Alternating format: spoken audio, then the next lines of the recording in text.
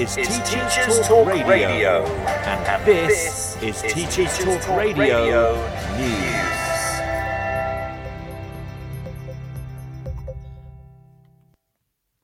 Following the latest government restrictions to reduce the spread of the new COVID variant, University and College Union is advising that it would be sensible to move university lessons online. The temporary measure would see online lessons return for the final week of term.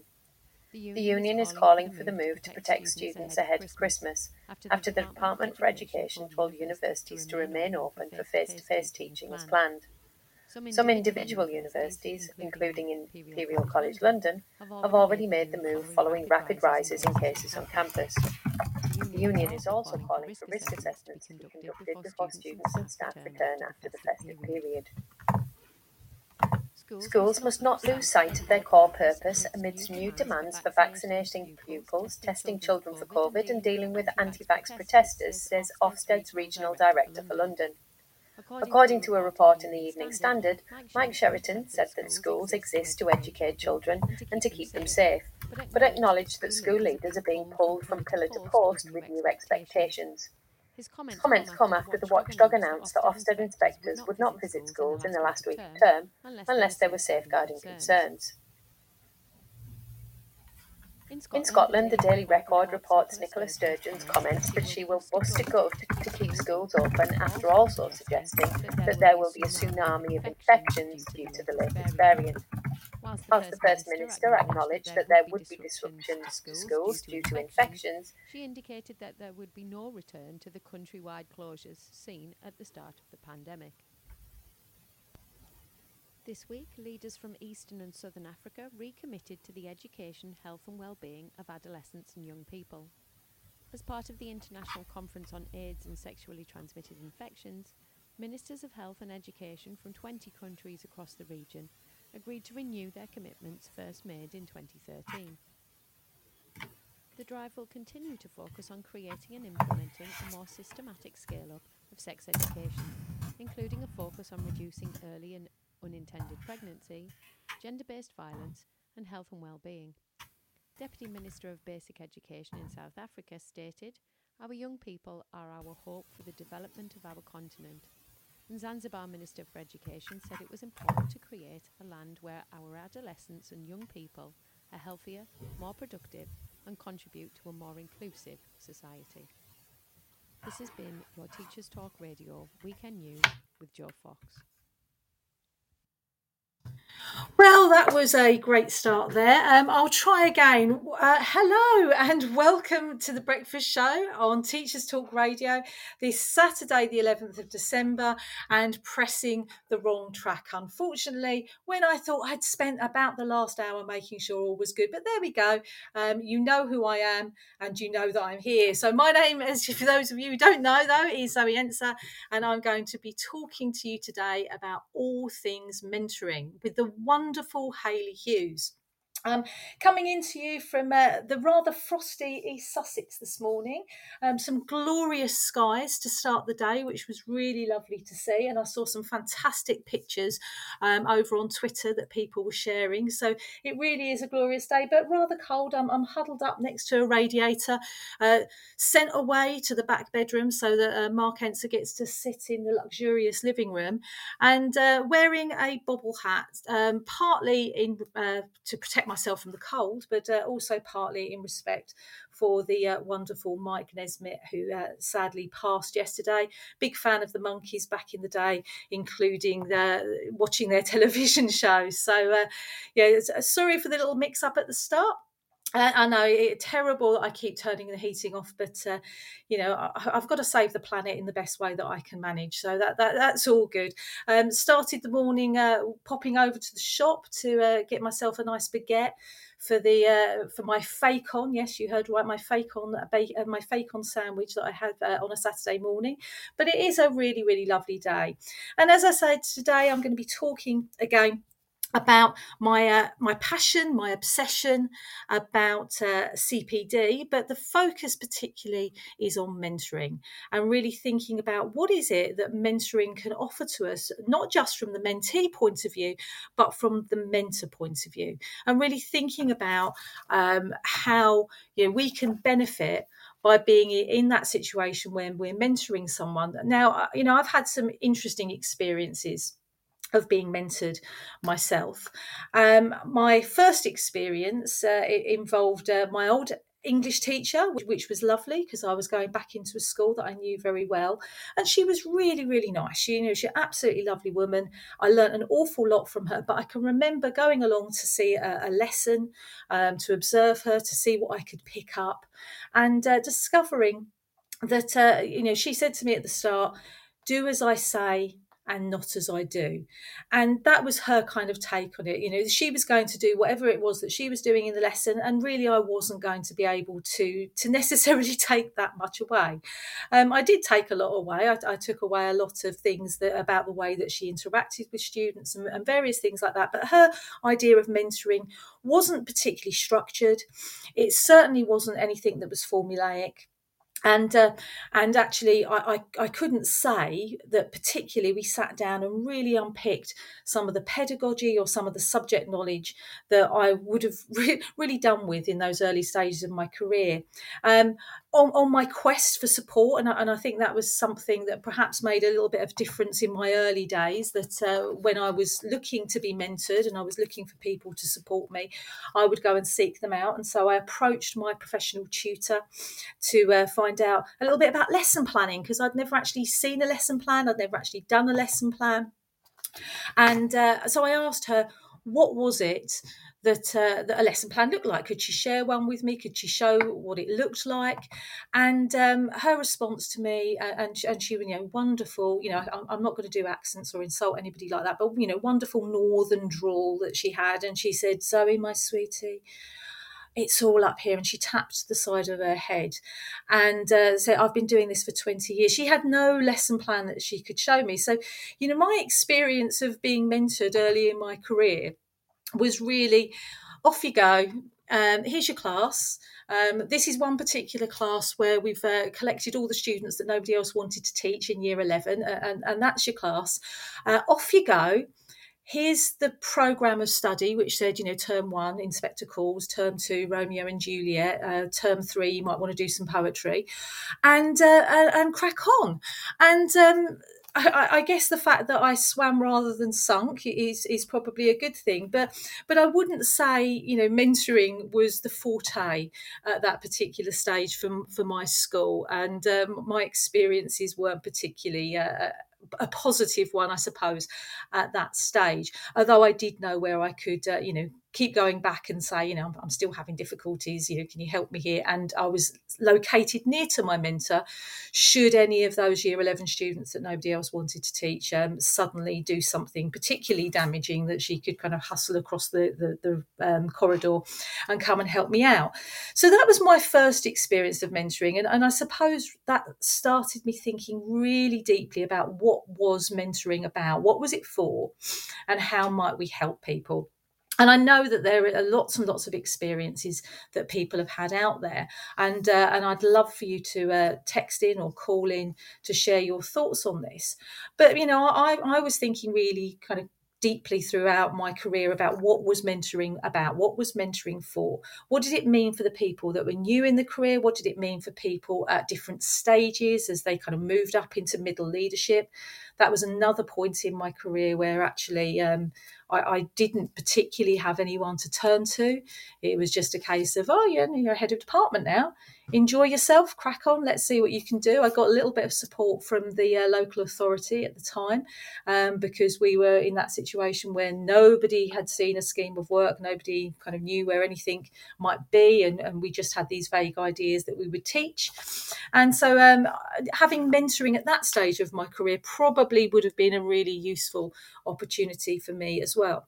So I've been really pleased to see how things have been shifting, and there's been much greater emphasis on having support for people who are mentors, for focusing on the role that mentors play. And we see that coming through in the early career framework, and the fact that people have that mentoring for that longer period of time.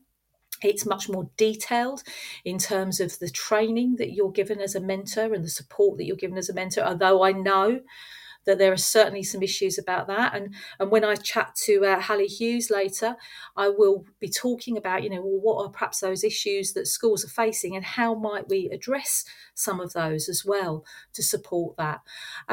Equally, if people have got some fantastic ideas and approaches for supporting mentors out there, then please do, again, call or text in and share your thoughts around that, because I know that there are people that have been really innovative in their approaches around this to make sure that they're balancing against the time that's needed to do this role well, because I do think it is an incredibly valuable role, and I do think that it's not just a case of one person benefiting from this.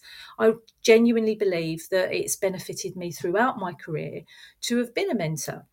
And actually, after my wonderful experience of mentoring right at the start, where it was basically just get on with it, I very quickly took on the role of mentor to other people coming into the school. And, I was delighted to discover the very first person that I mentored, who I kind of had to coax from behind the desk when she was first standing up in front of my year 10 class. She's actually gone on to be a senior leader back in that very same school. She's, wonderful Canadian teacher who'd somehow found herself in the wilds of Essex and as part of her placement, and she was a fantastic teacher, but obviously there was a bit of a culture shock that was going on with that as well. So that was my very first experience of being a mentor. What I really love about mentoring, though, is the way that it encourages me to reflect, not just that person, not just that support. I love seeing them flourish. It was great seeing that how Susan had come on and her career progression as she'd kind of moved into that senior leadership role, and everything that she'd achieved. And in fact, wanting to come back to the wilds of Essex somehow, as opposed to going back to her home in Canada. But it's, that opportunity for me to reflect on my practice in a much deeper way. In order for us to be effective mentors, we really need to think about what is it that we're doing that we need to transfer to others. What is it that we need to share in terms of our practice? Is it okay to just kind of let them see what happens, and as my mentor had done? Or do we need to really break that down? And so even when I was sitting and watching and observing those kind of lessons for the new teachers, either ITT or NQT at the time, I'd all the time be thinking about how might I be delivering it? What might I be doing differently? So that when we were sitting down with that planning, we could really unpick that and we could go through those processes much more clearly. And think about what is it that we wanted our students to achieve? What was it that we wanted them to take away? And obviously, I think mentoring has its ups and downs. It can be, as I said, a really challenging role. Historically, we've not been big fans in schools of really giving it the emphasis that's needed. It used to just be a case of, well, you're head of department, you must know how to mentor. And so you'd head off to the university for a day if it was ITT, or you'd spend some time with your kind of local provider if it was for NQTs. And most of the time when I went on those sessions, there'd be a lot of discussion around the paperwork. And that's literally what you were shown, that this is what needs to be filled in, and this is what needs to be, it has to be in by this date, and that's what you need to do. But I think it's actually a really intricate process, and the support that a mentor is offering isn't just about, filling in paperwork, nor is it just necessarily about sitting there and just unpicking those lessons or unpicking those processes that you're using. There's quite a lot of emotional support. We know that teaching is such a difficult profession. It's really, really hard. And we've got these demands on us all the time. And we've got 30 students in front of us and however many over the course of the day or the course of the week who are demanding from us all the time. Even the nicest class, that's the demand. There's an urgency to do things with them then and there. And that makes it incredibly exhausting because we're going through so many decisions. And I would be, telling an absolute fib if it wasn't the case that I'd seen an awful lot of mentees and an awful lot of mentors in my time who had, for one reason or another, become very emotional and even kind of cried about various situations. So there's lots of that to explore. And I think I've heard people talking about being a mentor and saying that you need to, yes, have your pedagogy and know your pedagogy really, really well. You have to know what teaching, good teaching is about. You have to know those classes and students so that you can support that person if it's a case of, that they're teaching those classes with you, or you need to understand the systems in the school to support them to do that. But having a little box of tissues by your side is never going to be a bad thing. So, and certainly that has been my experience. Now, whether that says something about me as a mentor, whether that says something about the schools that I was mentoring in, I don't know. And, it may be that other mentors haven't experienced that. And indeed, other mentees haven't experienced that. But, I would certainly not be telling the truth if I didn't say that I had gone home on more than one occasion to have a little cry about the way classes had or hadn't gone. So, mentoring, I think, is a really key aspect of what we're trying to achieve now. As always, when thinking about things like this, I turn to Twitter. I do like to turn to Twitter and see what they think about it. And I'd be, again, interested if this conversation were to continue beyond the show today. I'd be really interested to hear what people said, or I'd be interested if you wanted to call in or wanted to text your thoughts about that. I'm sure Tom's probably got some thoughts about mentoring and mentoring experience. And I know that Mark's in the podcast as well, so I'm sure that he can pop some ideas in there. But I turned to Twitter and said, what are your experiences about mentoring? Yo, back to you there, Mark Enser. Lovely to see you. But I turned to them, and I think this one struck me initially the most, and this is from Dwayne Dunson, who I believe is all the way over in the States. And he had quite a lot to say about his experiences of mentoring. And I'm pleased to say it was much more positive than my experience of being mentored in the early stages of my career. He says it's good for CPD. However, folks should be taught how to mentor. Coming back to my point there that, we haven't always given it the emphasis that we want to give it. We haven't always given people that kind of opportunity to understand what it means to be a mentor or what it means to be mentored. Tom said there, it's great if the person mentoring you is good. I know, too simplistic that, isn't it? Well, no, actually, I think it comes back to they've really got to know their subject, they've really got to know their teaching, but they've also really got to know about relationships and people. And good at mentoring, by the way. He says, well, yeah, but how do we get to be good at mentoring is probably quite a big question. Back to this idea that if you happen to be a subject leader or you happen to be quite a good teacher, then therefore you know how to mentor. And I would say there's an awful lot more to that in terms of supporting people to be able to help them to take their practice forward. Anyway, back to the wonderful Dwayne. And he said, my first mentor had me reflect on my own teaching often, which of course is part and parcel of what we're doing. But I thought this was really interesting. He said he provided cases of how he managed various issues in the classroom. So he gave him examples, concrete examples, not lots and lots of theory, which perhaps can be a bit of a danger in CPD. And I know we talked about that last week in terms of, how do we make sure it happens in the classroom? If it's too abstract, if it's too theoretically based, then we won't actually have that opportunity to see how it works. So they gave them lots of case studies, but then didn't force solutions on Dwayne. Instead, it provided me with a toolkit in case those issues arose in my classroom, and some did.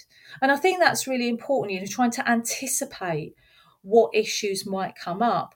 Another interesting point that did get mentioned on the discussion, though, is, and I think this was David Priest, was saying that if mentors perhaps exaggerate those issues, so, those case studies are great, those concrete examples are great, but if mentors are projecting their own experiences and assuming that you're going to definitely struggle with a particular aspect of your practice, then it can go two ways. So either it shields the person who's being mentored too much. So if we think about things like behaviour, if the mentor is always picking up on behaviour issues, and again, there's a whole discussion about having really good school systems in place. So actually, these have become depersonalised and they have got really strong structures to support it. But if the mentor's stepping in too soon or assuming that there's going to be a problem, then it shields someone too much. And you'll never have to deal with it, or equally you become horrified at the idea, anticipating definitely there's going to be a behaviour issue in my class, or definitely the students aren't going to understand this particular aspect of my subject, and that can lead you down sort of wrong routes there. So again, back to Dwayne, he said, instead, it provided him with a toolkit to use in the classroom. He helped set realistic goals. And I think goal setting is quite a difficult thing to do. We talk about having SMART targets. We talk about having sort of single goals or single kind of objectives that people are aiming to meet. But he said he only had 2 for the semester, so he didn't become overwhelmed with trying too much. And what I like here, or that's implied here, and Dwayne may clarify actually if he listens back or comes in or pops on Twitter, was this idea of helped me set realistic goals. So there was a sense of it being co-constructed. It wasn't something that was just being done. And I think that's something that's quite interesting with mentoring anyway. And we hear a lot about coaching at the moment. And it's, where does this mentoring element end, where we're perhaps being quite directive and instructional around what we're doing, and where does coaching start? Now, obviously, we've got something called instructional coaching that's become incredibly popular over the last couple of years, and that can be very directive. Again, it doesn't have to be, but it tends to be very directive, picking on one aspect of practice, and it has kind of rehearsal and modelling of those sorts of things. And to me, that would be very much what mentoring was under its kind of old term, whereas coaching tended to be much more about, you've got the answers, you've got the solutions, we can co-construct this idea, or you can, back to my mentor, you can go away and you can construct it on your own, and you can explore it on your own there.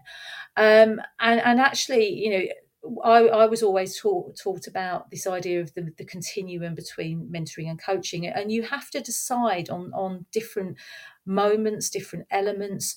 Where do you become more coaching in your approach? Where do you allow that space for reflection?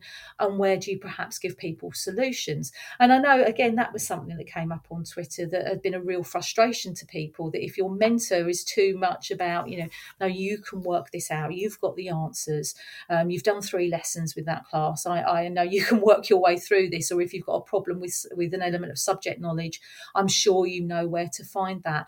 And that is really, really frustrating. If you've gone to somebody and you want some answers and all they give you is coaching conversations, I always say, I just came to this person to find out where the stapler is. I don't want to be told, well, where do you think the stapler might be? Have you considered all the possible options around this? So no, I want to know where it is. And Joe, agrees there, saying, yes, this sometimes I just want advice. And that's quite a difficult thing, I suppose, for a mentor to know. Where do you step in And are we risking, as David Priest suggested, stepping in too soon and sheltering people from things and not giving them that opportunity to explore?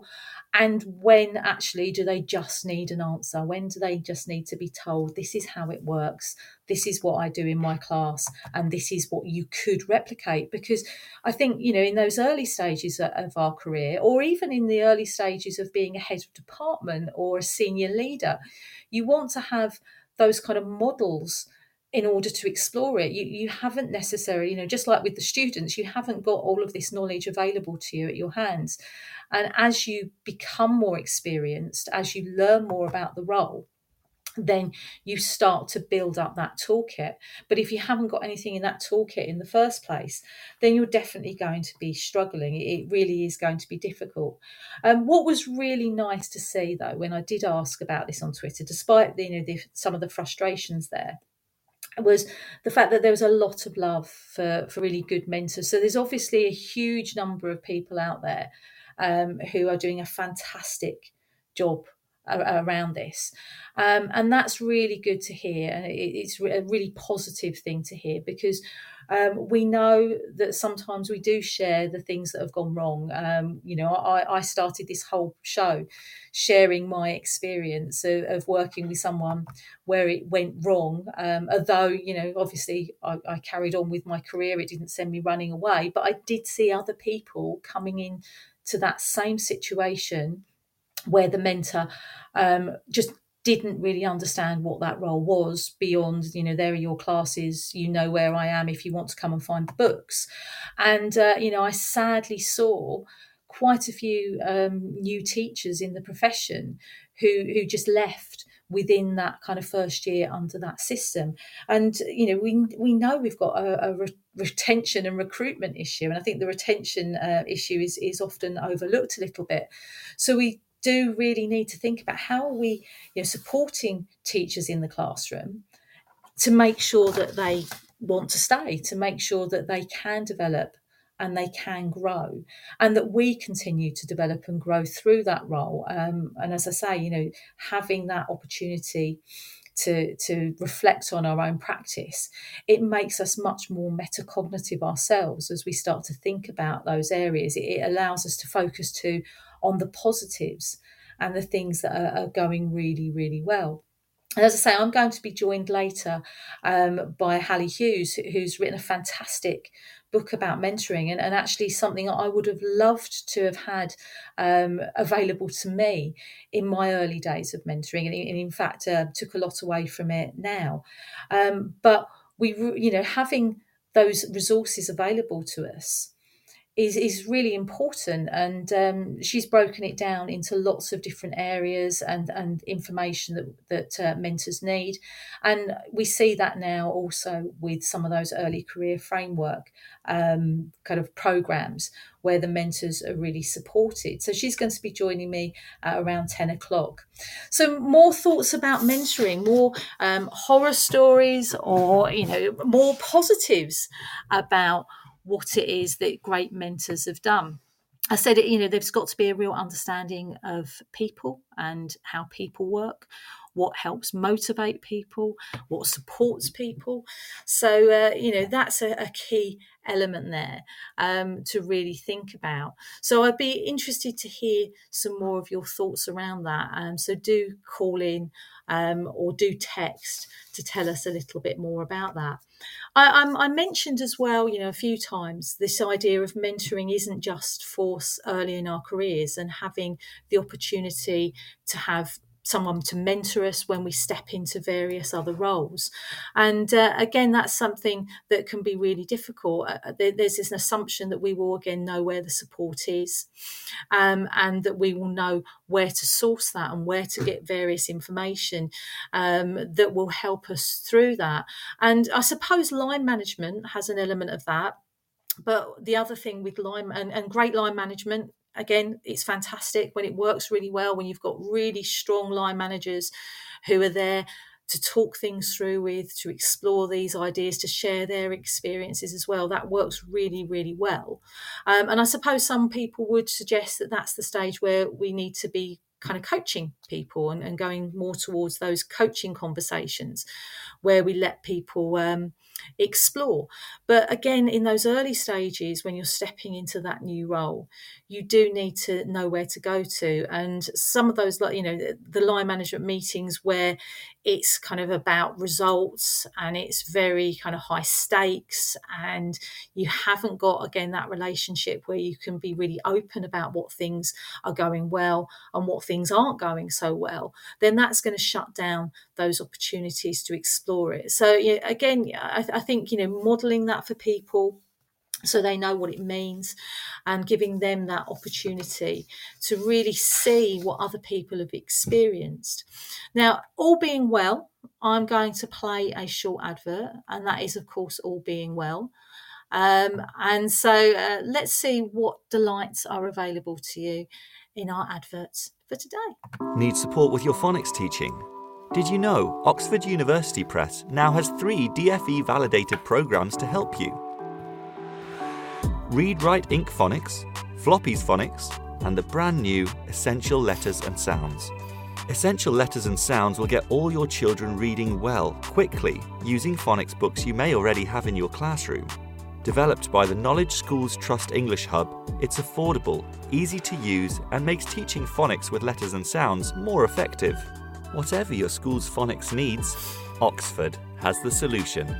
To find out more and receive support from your expert local educational consultant, visit oxfordprimary.com/phonics. Hello again. So there's some phonics for you if that's what you're going to be needing at the moment there from Oxford. Louise Harrison has said that she would really like to see more formal routes for coaching middle leadership staff hoping to progress. And I think the new MPQs, that they're supposed to be offering that, and there are opportunities. Sorry, I was just reading Toby's slightly odd comment underneath, which I'll go to in a moment. The MPQs, there's meant to be opportunities in there for coaching within the groups, and that's really good. But again, that depends on you being able to get onto those, if you've got the time to devote to that. I think it should be something that's within school as well. We can't just rely on it being external. So although Louise is suggesting formal routes for that coaching, it'd be great if we could develop some of those in schools. I'm going to go to Toby's comment, which distracted me slightly there, because he said good analytical stuff about the stapler.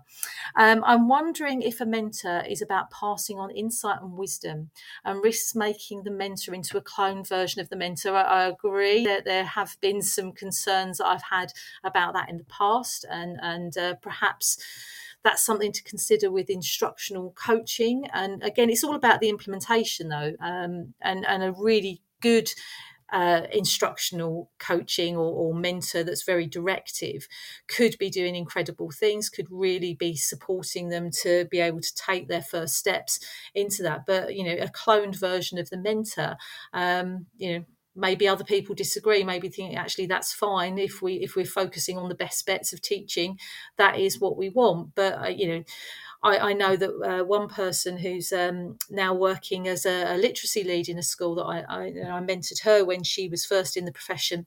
And she actually praised, when I was leaving the school, that she was actually praised the fact that I would give her instruction. I would sort of show her where it would work, or I'd talk about what I'd done in a similar situation. But I also gave her room to breathe, room to develop her own approaches. And actually, we're very, very different teachers in terms of our approach these days, now that she's kind of a good few years in. But she felt that was really important for her. And I guess she was an older entrant to the profession as well. She'd been a TA before, much like myself, and I think it would have perhaps stifled her if I'd only been telling her you've got to do it in this way. But equally, we need to give that scaffold and support for the people who need it. So Toby goes on to say that whereas a coach is more about making the coachee into the best version of themselves, absolutely. What we often need, whether ECT or established, is a midpoint between mentoring and coaching. Yeah, absolutely. Where is that point? And I think that's quite difficult to ascertain. Really hard to do well. The key to success is the quality of the relationship between the two individuals. Yes, and when it doesn't go well, when those relationships have gone sour, And I'll hold my hands up and say, I've had occasions where I'm sure that there are people that I've mentored who would say, actually, we didn't get on. I didn't like her approach. I didn't like, the relationship that we developed. Then it's absolutely, it's awful. It's not a good situation to be in for either party, but particularly for that person who needs that extra support. And that's something that I've reflected on, certainly in the past, that how can I make that the quality of that relationship all the better. Mark Enser, who always has something to say. Let's see what he's up to there. He liked the show. Thank you, my dear. That was really nice of you. Toby said, my essay. Sorry, I'm always delighted to hear what people say and their thoughts on it. Joe says, I was part of a local community project a few years ago, and the chap leading was amazing. He was my coach, absolutely was an expert at navigating the line between a mentor and coach. I'd love to hear a little bit more about that information, Joe. If you wanted to call in, I'd be absolutely delighted to try and work out which button I need to press in order for you to join. But it'd be really good to hear more about that and how you feel that he navigated that line between coach and mentor. Tom has asked, what went wrong in those situations? Was it simply a personality difference? That's a really good question, and like I say, I've reflected on it a lot. I think one of the issues which always comes up time and time again is that word time. Having that time to really sit down and do what you need to do, particularly at those early stages. And if you've got someone who's joining at the start of term, you can really end up getting off onto a wrong foot because everyone's running around manically, and it can really feel that people are dropped in at the deep end, and resentment perhaps starts to store up quite early on. It's also knowing, it's quite difficult to always communicate with the person you see as your superior. So if you're doing it as a head of department and there's somebody who's now an NQT in your department, as much as you want to support, there's a hierarchical structure in some schools, and it can be really easy to say, well, that's my boss, I don't want to go and ask them again for this support and advice. So I think, that was an issue. Sometimes I've come across issues where somebody wanted to approach things very, very differently. And I suppose you could say that was a pedagogy difference or a pedagogy clash rather than a personality clash. Because they were getting lots of information from other places that were telling them to do something in a particular way, which I knew could potentially be problematic with the class that they were teaching in the setting that they're in. And I think the setting, the school that you're in, the structures that are in place can really make a difference. And we're back to, feeling really harried. Joe's wonderfully decided to call in. Joe, do you want to give that a call again? Because I saw you pop up, but then started talking and disappeared. So your little icon disappeared from there. So if you want to give a call again, that would be fantastic, because I would love to hear that. Brilliant. Hi, Joe. Are you there? Hello. Can you hear me? I can. Hi. Yeah. Tell us about the coaching. He was great. I think he was our local school improvement kind of partner person. He came in to support the SLT at a previous school, and he started this sort of local cluster project on coaching, and we were all sort of part of it. And he was coaching me for a while, and he had this really great way of sort of balancing that conversation between, okay, so how do you think that went? And he had a very good way of, when he would come in, he'd come in for just kind of 5 or 10 minutes and literally just note down things that happened. So there was no judgment ever. It was just all about, well, I noticed this happening and then this happening, and then he'd talk that through. But he was really good at switching between that mentor kind of giving advice and coaching to try and get you to think more deeply about it. It was a really, really rewarding project, I think. Excellent. That sounds really, really good. And I think, that term that he was using, that noticing, I'm not judging, I'm just noticing. Yeah. That's really valuable. I'm glad that you got a lot out of it, and I think that's something. Again, it's that line, isn't it? Where do I come in and offer my advice? Is it somebody getting frustrated? Did you ever find that you got kind of frustrated that you wanted? No, definitely not with him. I think because he was so good at it, I think it was something that he'd done a lot of. And then he was kind of teaching us how to do it so that we would then go off and do that again within the school. I think that's my children arguing. Hello, children. Where it got a bit tricky was where that message had kind of been watered down. So then we had gone off and taught other people how to do that, and then they had gone off and then done the same thing, and you noticed that subtle shift then between it being really kind of non-judgmental and to some people then kind of overreaching a little bit and then being a bit more judgmental in what they were seeing, and that was a bit more problematic. And I'm not really sure how you would get around that, really, because it comes back to that sort of, that thing about message sent and message received in CPD, where different people in the same room hear different messages. Yeah, that's it. How do you kind of have that real fidelity to the thing that you're trying to do, and that's where we get all the kind of mutations and things coming in with all sorts. But yeah, that's a really interesting point. How do we scale it up but not lose the sense? One of the things that when I've done coaching training that they've really focused in on is that opportunity to practice a lot, and I suppose that's where we've ended up with every conversation is a coaching conversation, which can not really work. Not if somebody just needs to know where the stapler is. But it's how do you practice that and as you say, not lose it and keep coming back and have the time to sit down and do that. Did you ever use it? Have you ever used Iris? Yes.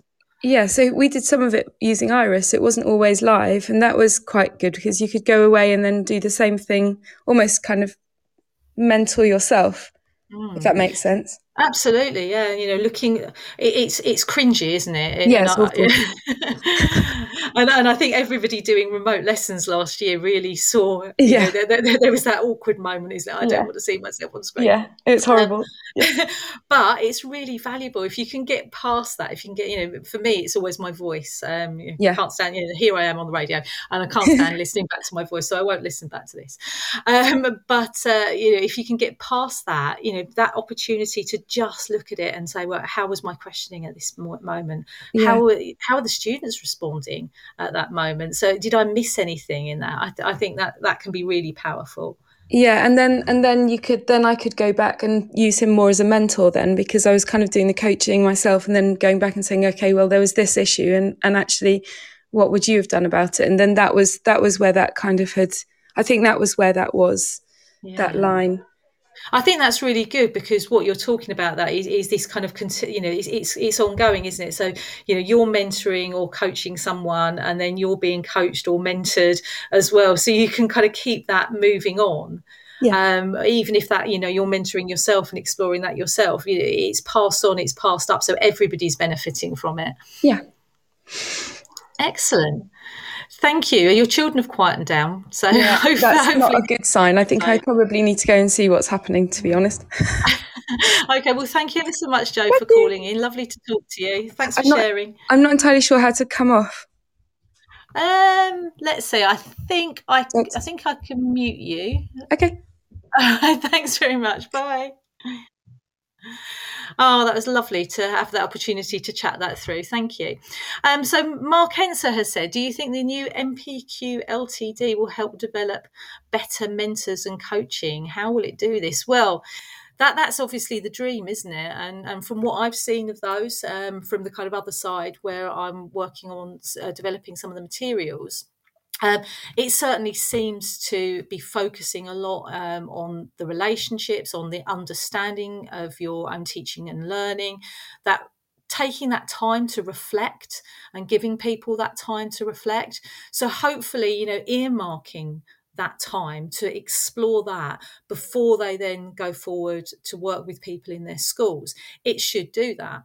But of course, we're talking about something on a huge scale. We're talking about, going back to Joe's point there, that kind of message received. So what is it that people actually do with that information? How do they then make use of it when they're back in their schools and working?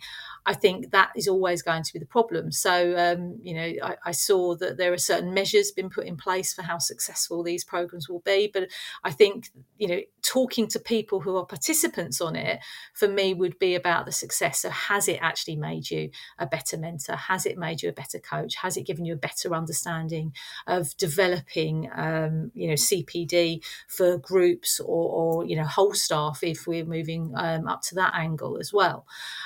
So I guess, hope so is the smallest answer I can give you to that one. Got a few more messages there. It looks like Hallie has joined, which is fantastic. So we'll talk to her in a moment. Do call in whenever you're ready. There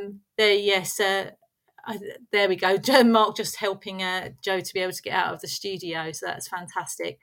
Nathan Lesson Copy is that I used to love using Iris. So in the first instance of Iris in my school, it was when it was back in the old days, as it tends to be when I talk about elements of my practice from 20 years in the classroom. But we actually had this thing that had to be wheeled in. It was about 5 foot high. On this stand, and it looked like the top part of a Dalek, just without the kind of projecting exterminator part, and so that would be wheeled into the classroom, and obviously the students would respond quite dramatically to that, as would the staff. This idea that actually we wanted something that was quite unobtrusive in our classroom, and I know that's changed a lot, and it works from kind of iPads on a very small stand now, and various things like that. But this great thing would be wheeled into the class, and immediately the students would kind of panic, even if I had it in the back of my classroom and it was going to be used for a lesson later. If it was there, my students would respond quite differently to it. I suppose over time they may have got used to it. We actually, when it was not in a classroom, it wore a feather boa in the office where it lived, and we felt quite affectionate towards Iris. We did have one instance where a student decided that what they would do would, with the Iris, thinking nobody was there. The teacher had stepped out of the classroom to speak to someone else, and he decided that a good thing to do would be to stand in front of the Iris and do a little bit of a truffle shuffle, pulling up his school shirt, which was captured for all time on that particular video because he didn't realise it was on. So hopefully we've moved on a little bit from that, and that we won't get those incidents happening all over again. Thank you very much, Toby. You also have a very engaging manner and voice. It's always lovely to hear you talk. Hallie, thank you very much. I saw that you just tried to call in. If you want to give a call in again, that would be fantastic, and you can join us. That would be absolutely brilliant. It'd be lovely to. Excellent. There we go. I was quicker on the mark there, hopefully. Hello, Hallie. How are you? I'm good, thanks. Are you, Zoe? Great show so far. Oh, thank you very much. There was a little bit of a moment there where I was thinking, is anybody going to talk to me today? But luckily some people did, which was absolutely fantastic. Now, I mentioned your book on mentoring earlier, which, as I said, I thought was fantastic. It really, even though I was reading it at a stage of my career where I'm much more focused on coaching, I thought it was really useful for lots and lots of people. And I wished I'd had it at the start. I wished I'd had that opportunity to read that at the start, but unfortunately we can't go back in time. No. Unfortunately not. But do you want to just start a little bit before we delve into that, just telling us a little bit about your journey so far in teaching? So how did you get to where you are, and what are you up to now? Well, I will try and condense it because it's a long and convoluted path like many teachers. But I never wanted to be a teacher. I used to I was one of those horrible people who made disparaging comments about teachers, like, people do it when they don't know what to do with a degree. You work 8 till 3, all those things that I've heard for the last 15 years, and it's kind of karma, to be honest, because I thought them. And I was a journalist in London at a very notorious national newspaper that's been closed down for phone hacking.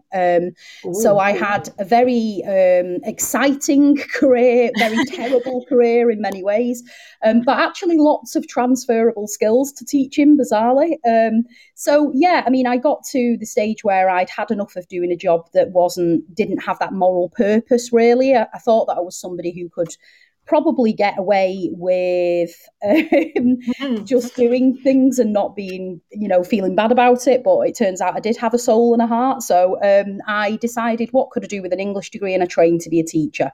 And, I've done it for the last 15 years. I loved it. I very quickly moved into middle and senior leadership. And at the time, that turned out to not be for me, actually. I wanted to take a little bit of a different route. So I spent the last 7 and a bit years of my career in the classroom, working in a fantastic English department. You have one of my old colleagues listening to the show today, Louise Harrison, amazing teacher. I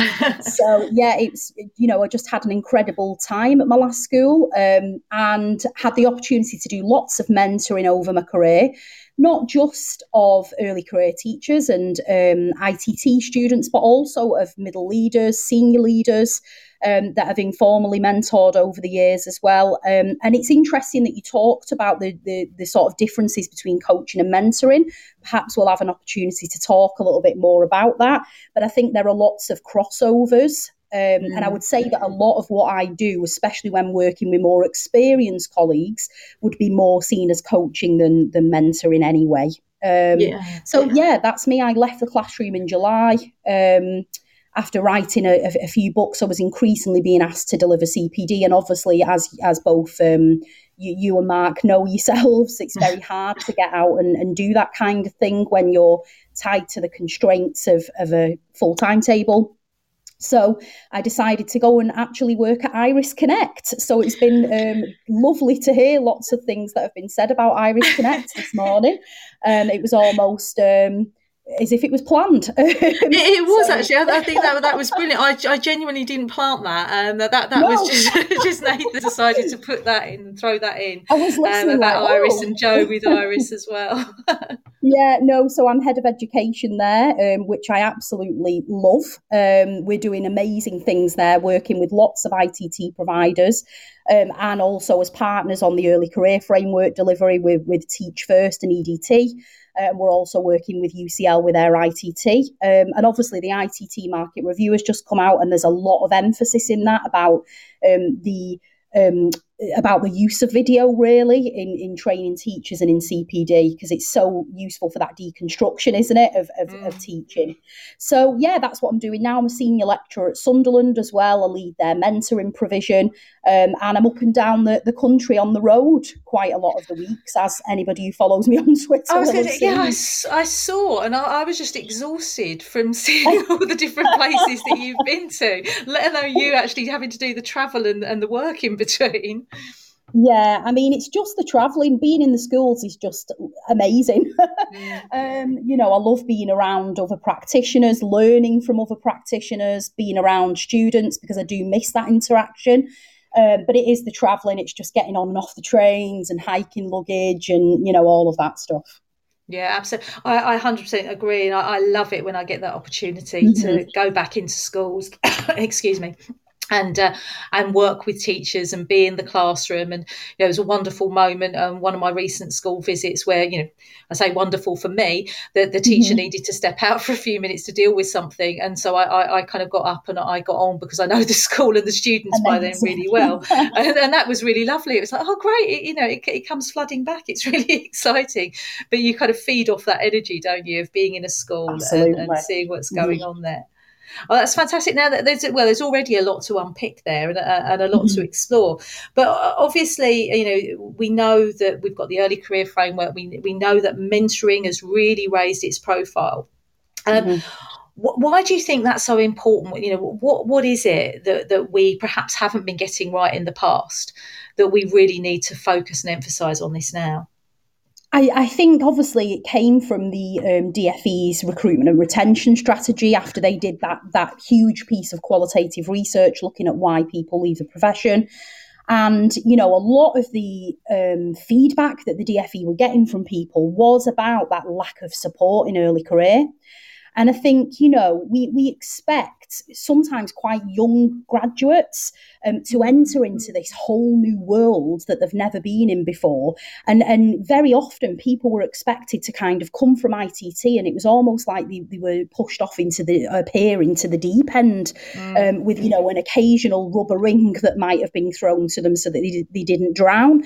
And I think the quality of mentoring that just wasn't there across the board. There's some fantastic mentors, but there's people like me actually who had a really negligible experience of being mentored. And I think that, it was vastly needed to actually make sure that quality of mentoring, that quality of research-based teaching was there across the board, because some people were lucky and got it and others didn't.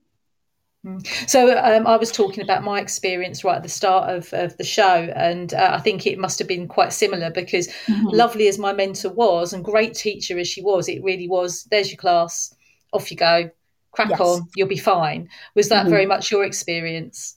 It was worse, to be honest. My first mentor was great, and then I went to a second school. This is on my training year, when you're at your most vulnerable, I think, completely.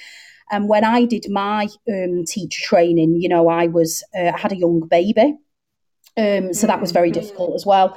And she told me that I needed elocution lessons because no English teacher could speak in a northern accent like I did. I was in a girls' school, and I said, right, guys. And she absolutely went for my jugular. How dare you call the students guys? They are ladies. And I thought she was joking at first, so I kind of laughed because I'd never been spoken to like that in my life. And, she said, don't laugh at me, I'm the head of department. So she was just awful. I mean, thank goodness she retired that year, because I've spoken to other people kind of in education, because obviously it's a small world. And actually, they have said to me that they know this woman and they have similar experiences. So, thank goodness she can no longer ruin people's careers like that. And, I'm a very bloody-minded person. If somebody tells me I can't do something, I will absolutely do it and I will smash it. But there are people who actually that would have broken them and they probably would have quit. So, yeah, I had really negligible experiences, to be honest.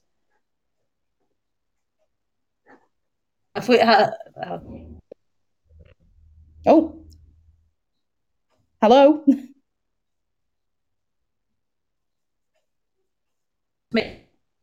Know that others would go to her later and she would say, no, just go away and sort it out yourself.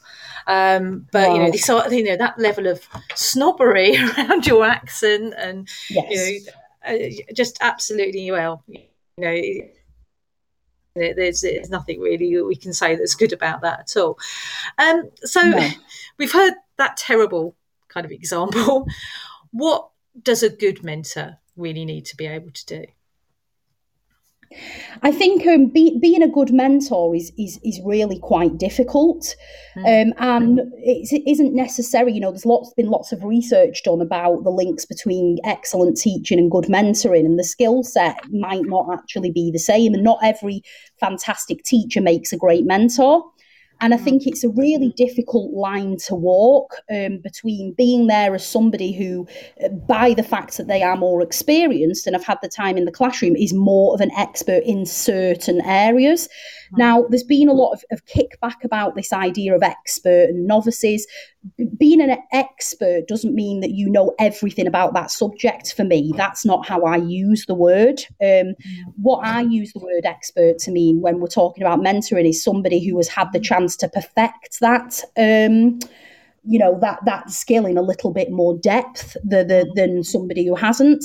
So an expert still has a lot to learn. I think mentors learn all the time from their mentees. So it's striking that balance between being somebody who can exemplify things, being someone who can model things, who can scaffold things for mentees, but actually allowing them to have their own minds, to develop their own style. And we don't want mentors who are trying to create carbon copies of themselves as mentees. So it's about striking that balance, and it's quite difficult. It really is tricky, and that's something I've experienced. It's interesting you say about the carbon copy, because that is exactly what Toby was saying earlier. You know, that kind of danger of you've got to do it this way, and there's no other way, and there's no discussion or alternative that can be explored. And you also said there, and I absolutely agree, you know, that we learn a lot from our mentees. Can you tell us a little bit more about that? Yeah, for me, you know, and I say this in all of the CPD that I deliver, I say it in my book, you know, mentoring for me is an absolutely reciprocal relationship.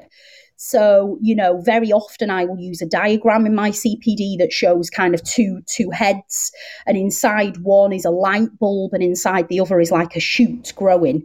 And people often think that the light bulb is the mentor who is giving the ideas to the mentee, who is then growing. But actually, I'd say flip that narrative, because so often young teachers, ECTs, come into schools and they are at the forefront of educational research. They are full of brimming with great pedagogic ideas. And actually, I have grown so much from working with them as well. So it's absolutely a reciprocal relationship. Yeah, absolutely. I 100% agree. And I think it's a real privilege, actually, to be able to be in that position, to work with people in that way. And also, I think it's interesting that you said there about that we're not experts in everything. No. And one of the things that you know, I've arranged, and I was a kind of professional tutor for ITTs and things like that as well, was making sure that they had access. And I was paving the way for them to have access to expertise from other people. So, you know, working with the SENCO and being able to support the SENCO to know what she needed to do and to support them to be able to get that access as well. Because we can't cover everything. You know, we're already kind of being pulled in lots of different directions. But I wouldn't say, you know, I'm an expert in every single aspect of teaching. Yeah, I've got some things that I'm pretty good at. Yeah, exactly. And I think that's where some people have misread the early career framework, actually, because and the core content framework, because it does say draw on the wisdom of expert colleagues. And, you know, very much when I'm talking up and down the country at schools, I talk about mentors asking themselves 6 questions when they're planning for how best to facilitate their ECT making progress. And one of those questions is, you know, who in my department, who in my school can I introduce the ECT to that will model excellent practice in this particular granular skill? So it's not going to be that mentor all the time, definitely.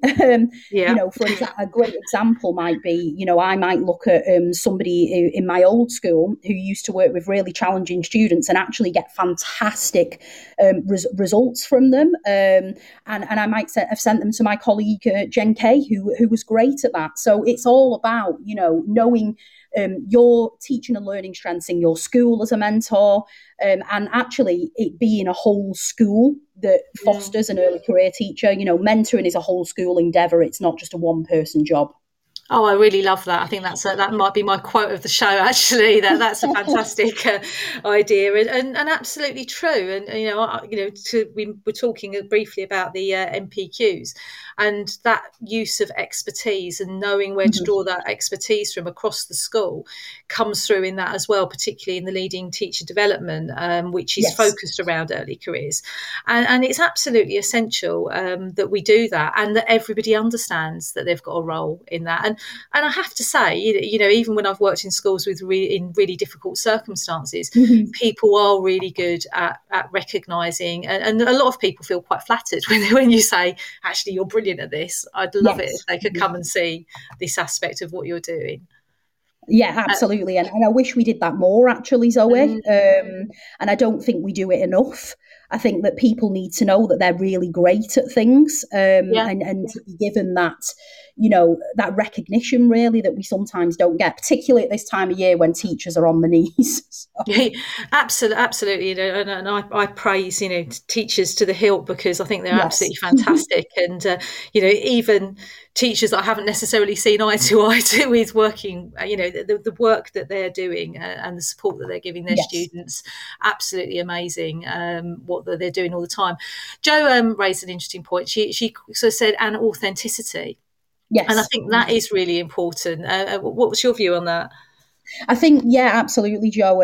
I think that links so much with what we were saying about not having that carbon copy. I think that if we try to be from a mentee's perspective, if we try to be a carbon copy of our mentor, we're soon going to come unstuck, because that's not our authentic selves. And I think it also links to the idea of mentors having an honesty and an openness about them as well. As mentors, we are supposed to be people who kind of walk the walk. We don't just talk the talk. We're supposed to be the people who are modelling the things that we're asking our mentees to do. And there's sometimes an honesty, and as a mentor saying, do you know what, I don't know the answer. I am not able to do that. So let's learn together. So I think there's an authenticity in that, without a doubt. Yeah, you can't see. I'm nodding profusely here at my laptop, because absolutely that's true, and I think that honesty, and being really clear on what your kind of views and thoughts are, but not in such a way that it's going to, become overly prescriptive and say you've got to do it this way or you've got to do it that way. But knowing what we know in education, we've just got best bets, haven't we? Yes. So these are our best bets that I've experienced. Where are you going to take that? Yeah, and I think that's been a lot of criticisms about the early career framework as well. I think the fact that people see it as prescriptive, but I think what they need to realise is that the research and evidence that underpins the framework is a minimum expectation. Nobody's saying that you can't talk about other approaches or other ways of doing things, as long as obviously they're research informed, they're not things that have been debunked, etc. Because then we're getting conflicting messages. So I think some of the problems that happened before is that they might learn something in ITT and then come into a school and it be completely different, and that can be quite jarring for a new teacher, because they're not sure what to expect. I think there's a view in the teaching profession a little bit that's come from some of the things that are coming out from the market review and some of the things that Ofsted are saying, that students are taught debunked theories in ITE, and I have to say that has not been my experience at all. In the provider that I'm working with at all. They're very much on the pulse of educational research. They're taught about cognitive science, everything that a lot of kind of, I suppose, traditional trads, I hate that binary and stuff, but would think of as being, the right way to teach. But then they're going into schools, unfortunately, and some of them are finding that a lot of the things that they're being told are debunked in ITT are still happening in schools. So I don't think it's as clear as that. Actually, I think there's an unnecessary divide at the moment between schools and IT, which I hope will be broken down. Absolutely. And again, I agree. I did mention that when I used to go on training as a mentor to the providers, and at one stage I had 3 different providers, so I had 3 different sort of training courses to go on in relation to that. And a lot of it focused on paperwork. There was this real sense that it was just about what was needed there. And it's a perennial problem, because we need to do that, obviously.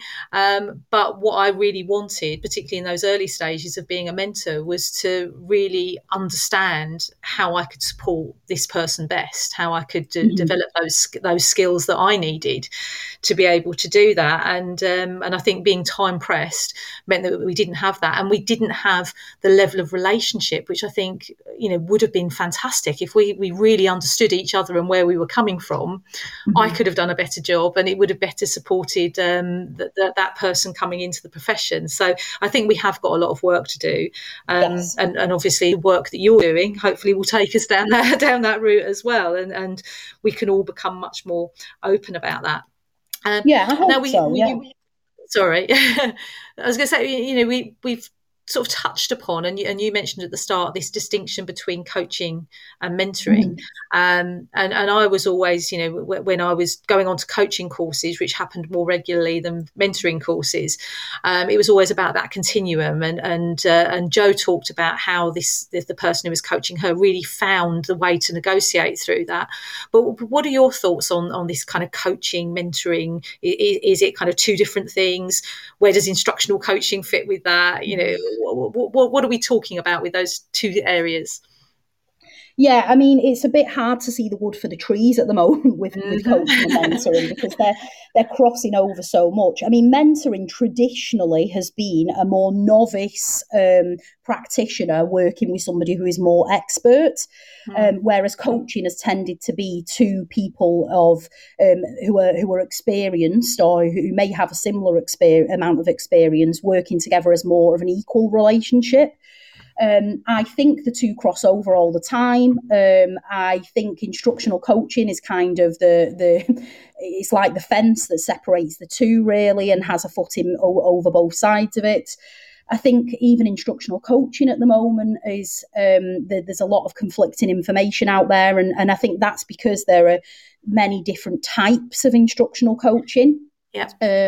Which is the difficulty. So obviously a lot of very busy practitioners are just reading things on instructional coaching and thinking, well, I've just read that from, Ambition Institute, for example, and then I've just read that from Jim Knight, and they're two completely opposite things. And they absolutely are. They're right, because we have directive instructional coaching and non-directive instructional coaching. And, the brands that Jim Knight talks about is more of your non-directive, where it's very much a relationship between two people on equal footing who are, guiding one another's development, asking a lot of questions. It's very practitioner led. Whereas the more directive is from books like Get Better Faster by Paul Bambrick-Santoyo. And that is more of a kind of, it's almost like a mentoring relationship, one would say, where it is much more kind of modeling, rehearsal, direct instruction. So there's a huge amount of difference. There's a gulf between the many types of instructional coaching. So it's no wonder that people are confused. Absolutely. And I have to say, when I was first reading and hearing about instructional coaching, I was thinking about myself, 18 years in the classroom, and the idea that somebody was going to come along and say, okay, now I'm going to instruct you about this thing I noticed in your classroom, and then I'm going to model it for you, and then you're going to rehearse it. It probably wouldn't have gone down too well with me. I can be a little bit awkward, I suppose, sometimes, but it's about, picking the right approach for the person you're working with, and as Chris Moyes is on Twitter is very keen on saying, it's not about one size fits all, it's one size fits one. Yes. And adapting to that. But yeah, I absolutely 100% agree with it. There's so much out there, and a lot of it seems to be conflicting, and how do you wade your way through that, I suppose, to find the most appropriate approaches for it. Yeah, I mean, it's got to be, if coaching or mentoring, and they cross over so much, at times you might be more like a traditional coach, at times you might be more like a mentor, you have to be flexible. But I think, for it to be successful, it's got to be bespoke, it's got to be tailored, and it's got to be relevant for that time, for that person, for that relationship and that context. And that's why a one size fits all is just not going to be successful in that respect. Absolutely. And I was quite surprised. I'd been mentoring, and they call it mentoring, on the C-Teach program, which means with the Charter College, I'm working with quite experienced teachers. One of them's a head of department, and they've got quite a few years experience behind them. So I was quite surprised to see it was being called mentoring, not coaching. But our relationship, because it's focused around looking at research and how do they apply that research as opposed to just classroom practice, it's a slightly different relationship again. And a lot of it happens, it takes place on the phone, or it takes place on Zoom as well, which and I'm not seeing their classrooms. So that's a slightly different approach. But I was surprised to see the word mentoring used and not coaching initially, until I understood and unpicked that a little bit more. Mm-hmm. Yeah, and I think that's the thing, isn't there? I think traditionally there was much more of a binary between opposites, kind of between the two. But actually, I think that there are many sides and parts and components of coaching and components of mentoring that complement one another and are interchangeable. So I don't think the label really matters, to be honest. It's more about the actual practice of what are the people on the ground doing in schools, how is it supporting and facilitating teacher development, and the relationships that form the bedrock of that. Absolutely. I think when that takes us back to the Mark Rowland, it's learning, not labels. And if it means that people can learn and develop, then that's what matters entirely. And so it doesn't matter what we call it. It just is what's making a difference to that. Toby said, we have a society and a profession over bureaucratised. He likes putting these big words in just to check that I'm reading okay. and commercialised all this stuff. Yeah, absolutely. When most of it's about sharing experience and insight with openness and empathy. Yeah, absolutely. I think that openness and empathy is totally key. I was talking about needing to have that box of tissues nearby, because you don't want someone to cry when they're being mentored, but if we're unpicking something that they've invested hours potentially in something, and if they hasn't gone as well as they want it to go, even if you're going to say actually that was fine, then that can be really hard for them, and we have to support. So he says it's the old-fashioned two-way people skills, isn't it? Weirdly, a lot of teachers and SLT are sometimes lacking in these. Oh, Toby, I wish that weren't the case. Yeah, I mean, I think it's easy sometimes to SLT bash, but and I've been guilty of it myself 100%. But I've been SLT as well, and it's a bloody hard job. So I think sometimes it's hard, isn't it, in schools when you're dealing with constant demands, constant changes from the DFE, to almost remember that Toby's point is absolutely correct. It is about old-fashioned two-way people skills, and I think we sometimes lose sight of that. Yeah, absolutely. And the busier you are and the more pressured and more stressed you are, the more that gets sidelined. I can certainly remember times where people would come to me to ask something of me at the start of the day, and I was right in the middle of doing something. And I will hold my hands up and say I was guilty of not necessarily listening properly and giving them that time, because I had something else going on in my head. And it's being able to step away from that and really sit and listen and understand where they're coming from, to be able to do it better. But, we continue to live and learn is what I would say. I think we're all guilty of that, without a doubt. I've done it many times, And I suppose it's about being able to reflect back on that and then thinking, well, how might I sort of address that differently as I go forward? Doesn't necessarily help the person in the moment who needed you to listen, but we're all basically trying our best, aren't we? I think that's a basic one. Joe says, when I was trained to be a surveyor, I had to complete 2 years shadowing practice with a mentor. And I think that happens with other professions too. So it does seem like a good move that there's more conversation around supporting ECTs. And I would agree, whatever we might think about the framework, whatever we think about the time pressures that could bring, I think, recognising that people need this support and we shouldn't just be pulling the rug from underneath them once, okay, you've got your piece of paper, off you go. That's got to be a positive thing, really, hasn't it? Yeah, definitely. And I mean, I would agree. I often use the analogy of doctors as well. My younger sister at the moment is in her 4th year of her medical degree.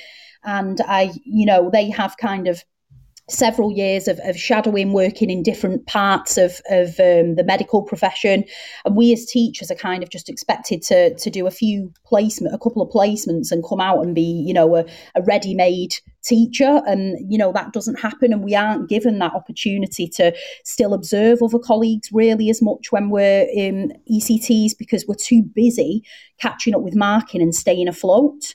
So I think that is the good thing that, as Ian Bowcom calls it, this golden thread of teacher development, where we're, learning from the CCF, which is very similar and builds on naturally to the ECF for those 2 years. And then we've got those opportunities afterwards, those MPQs. I'm really lucky that I'm facilitating the MPQ LTD. And I think the materials are great. And it's a real option these new MPQs for people who don't necessarily want to be in SLT but want to develop others, to do these MPQs, and there are now going to be, hopefully, some great career choices in mentoring others with these mentor leads in the ITT market review. Yeah, absolutely. And I think it would be, coming back to this point that mentoring is such an important role that it does need to have that kind of recognition from everybody, yes. that this is an essential part. We're developing and we're growing teachers, and CPD is at the heart of that, isn't it? We all need to develop, we all want to develop, and if this is a reciprocal relationship, that makes it even more important. Yes, yeah, 100%. And that's why, I'm probably going to go blow a bit of smoke up your bottom now. But that's why I love yours and Mark's book so much, because I think it got to the root of the issue that has been so often in CPD, that I've been in schools where I've been sat in a hall thinking, oh God, I'm not sure this is relevant to me at all. So, it goes back to what we were saying before about it being bespoke, it being tailored, and all the research I read, talking about teachers, tells us that, CPD needs to be driven by a teacher. It's not something that's done to them. It's something that's driven by them. And I think that's been lacking in schools, really. Absolutely. I 100% agree with that. Toby, it's okay. He says, my comment was a bit controversial. We expect a bit of controversy from you, Toby, not to worry.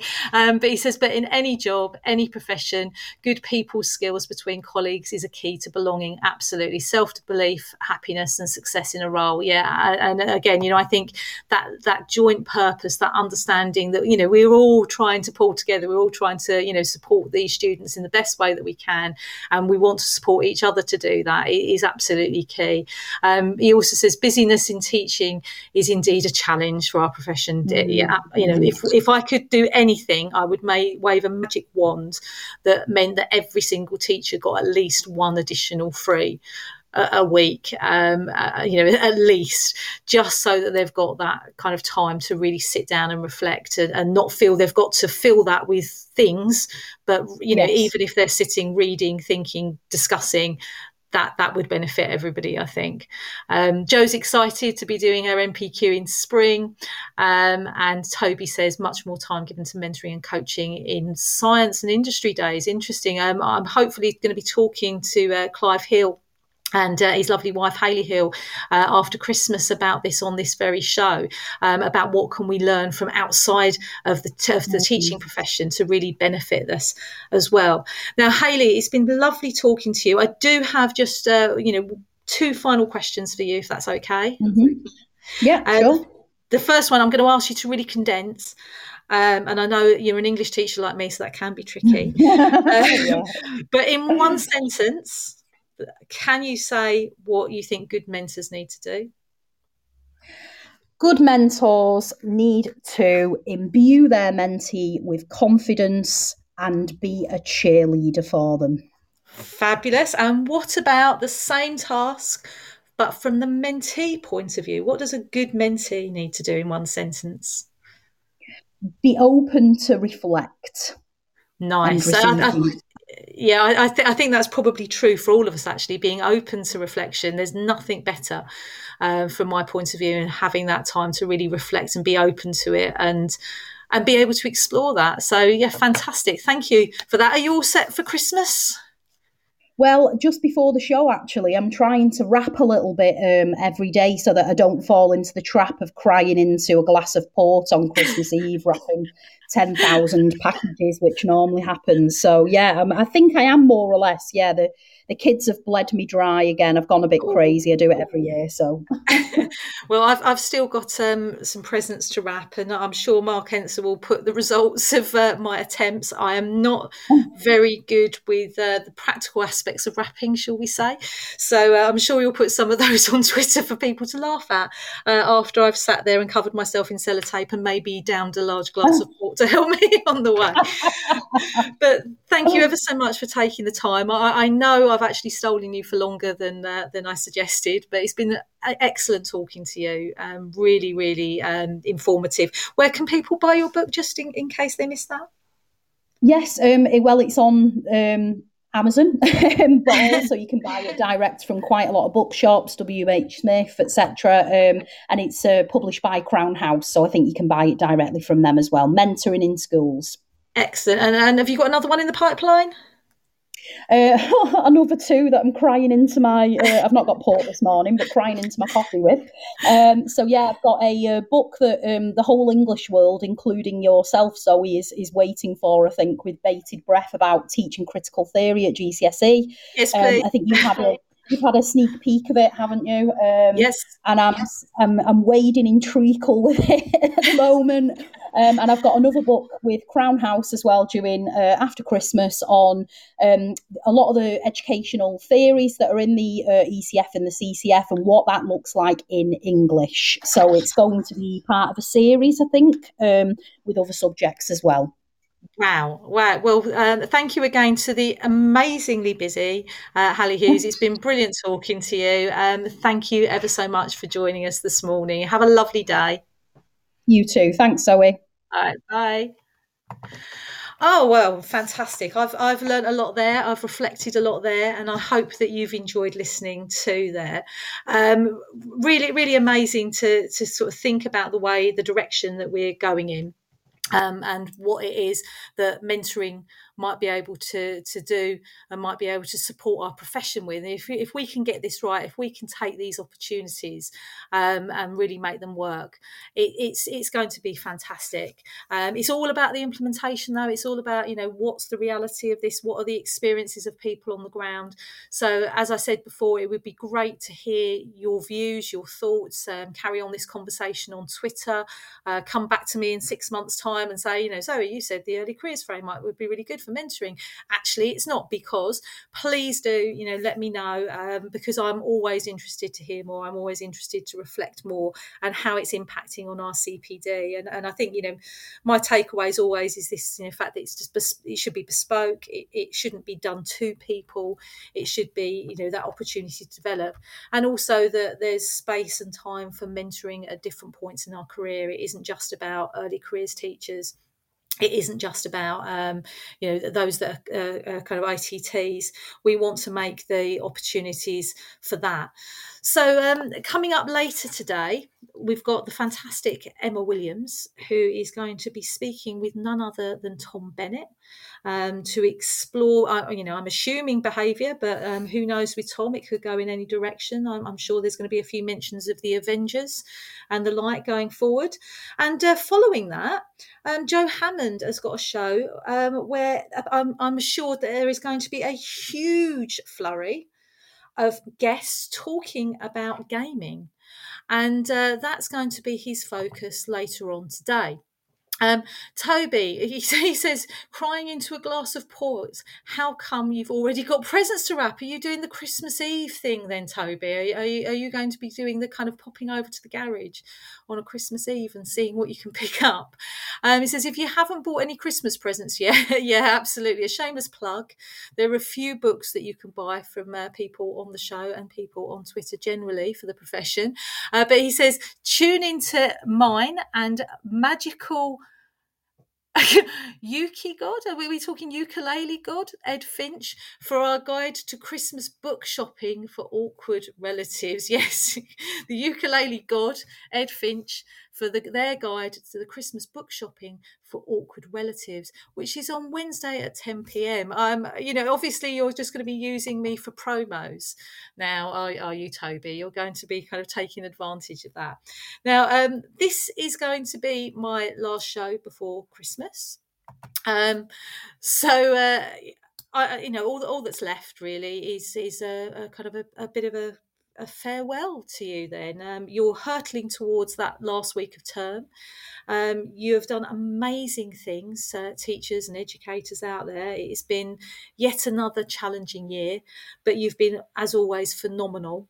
I cannot praise the profession enough. I'll be accused of all being a sycophant or something, but you are just amazing, and I am really privileged to be able to see the work that people are doing in schools and the support that you're offering young people who are also going through those tricky times. So I want you all to have an amazing break when it arrives. I know that there's a little bit of time left for you to go yet. An incredible new year. Stay safe. Make sure that you get that time with your loved ones and doing all the things that you enjoy, and the rest of the term really goes smoothly. Now, the rest of my day, I've got planned a little walk in the woods, watching my little badger scampering through the leaves to see what he will find. And then after Christmas, when I'm back, all being well, as long as Tom doesn't decide that he's had enough of me yet, all being well, as I said, I'm going to be talking to Clive Hill and the lovely Hayley Hill about what we can learn from outside of the profession in terms of CPD. So asking them about their experiences outside of teaching and what it is that we can take away. Now, I'm hoping when I press to play the close music, that is exactly what's going to happen. Not like when I pressed the opening music today and it decided that it was going to play the news. So all being well, I'm just going to say wish you a Merry Christmas, Happy New Year, and I'm sure I will see some of you on Twitter. Do remember that you can also download other podcasts and listen to other radio shows on Teachers Talk Radio. Thanks ever so much. You've been listening to Teachers Talk Radio. Tune in live and listen back at ttradio.org. We look forward to hearing from you next time on Teachers Talk Radio.